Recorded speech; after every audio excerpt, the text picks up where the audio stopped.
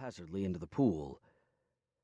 The sudden cold shocked me back to my senses, and I nearly sucked in a lungful of water. I managed to clamp my lips back together as flame washed over the top of the pool. My feet touched the cement bottom a second later, and as debris began to rain down through the water overhead, I marveled at how I was still alive. Chunks of me should be splattered across the backyard, but somehow I'd survived.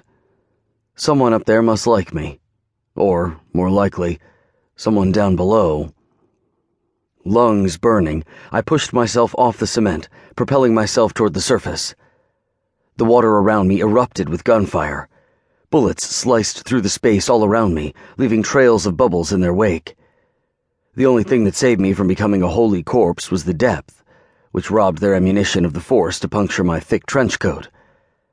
I pulled up short of the surface, halting myself as the blurry faces of over half a dozen bald men in suits appeared overhead. I cried out in shock, but the only thing that really came out of my mouth was a huge bubble. My lungs screamed for air as I tried to figure out what to do. If I didn't do something quick, I was going to black out. If that happened, well, I didn't want to think about what that would do for my chances of survival. Already my vision was starting to go dark around the edges. As I searched my mind frantically for some kind of plan, the demonic cat who had cursed me looked up at me from the shadows of my brain, causing me to remember a critical piece of information. I had devil magic. I glanced from the men still filling the pool with hot lead to my black-as-night right arm before settling my gaze back on the shooters. They were about to learn a valuable lesson on confronting Mac Brennan. "Ignis!"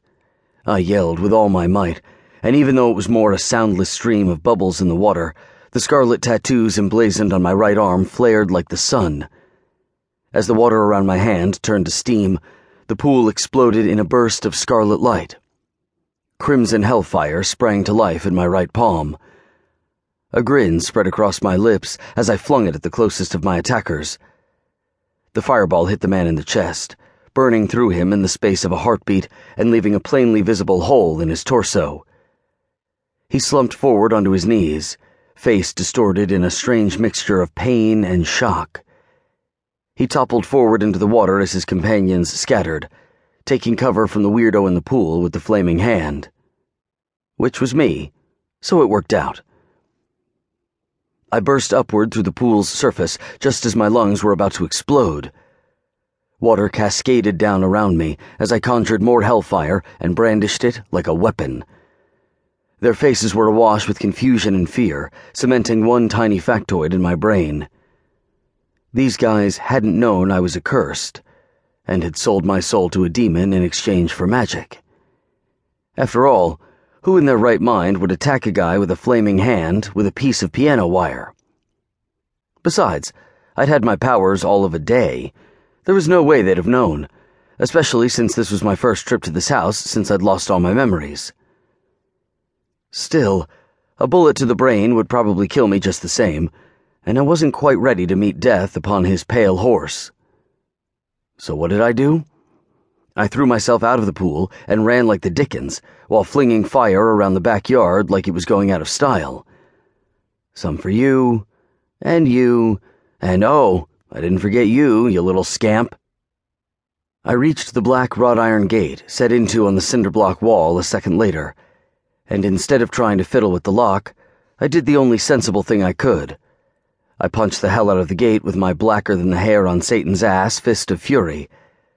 The fancy wrought iron crumpled inward with a shriek that was like nails on the chalkboard of my brain before it tore free of the cinder block in a spray of stone and debris. It struck the well-manicured lawn and gouged a swath into the sod that made me hope this wasn't actually my home. If it was, the repair bills were going to be nuts.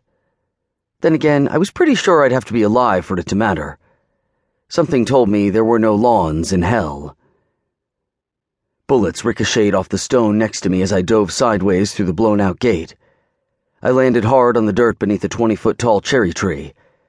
The air burst from my lungs as my entire right side went a bit numb. Even still, I scrambled to my feet and took off running, a fresh surge of adrenaline.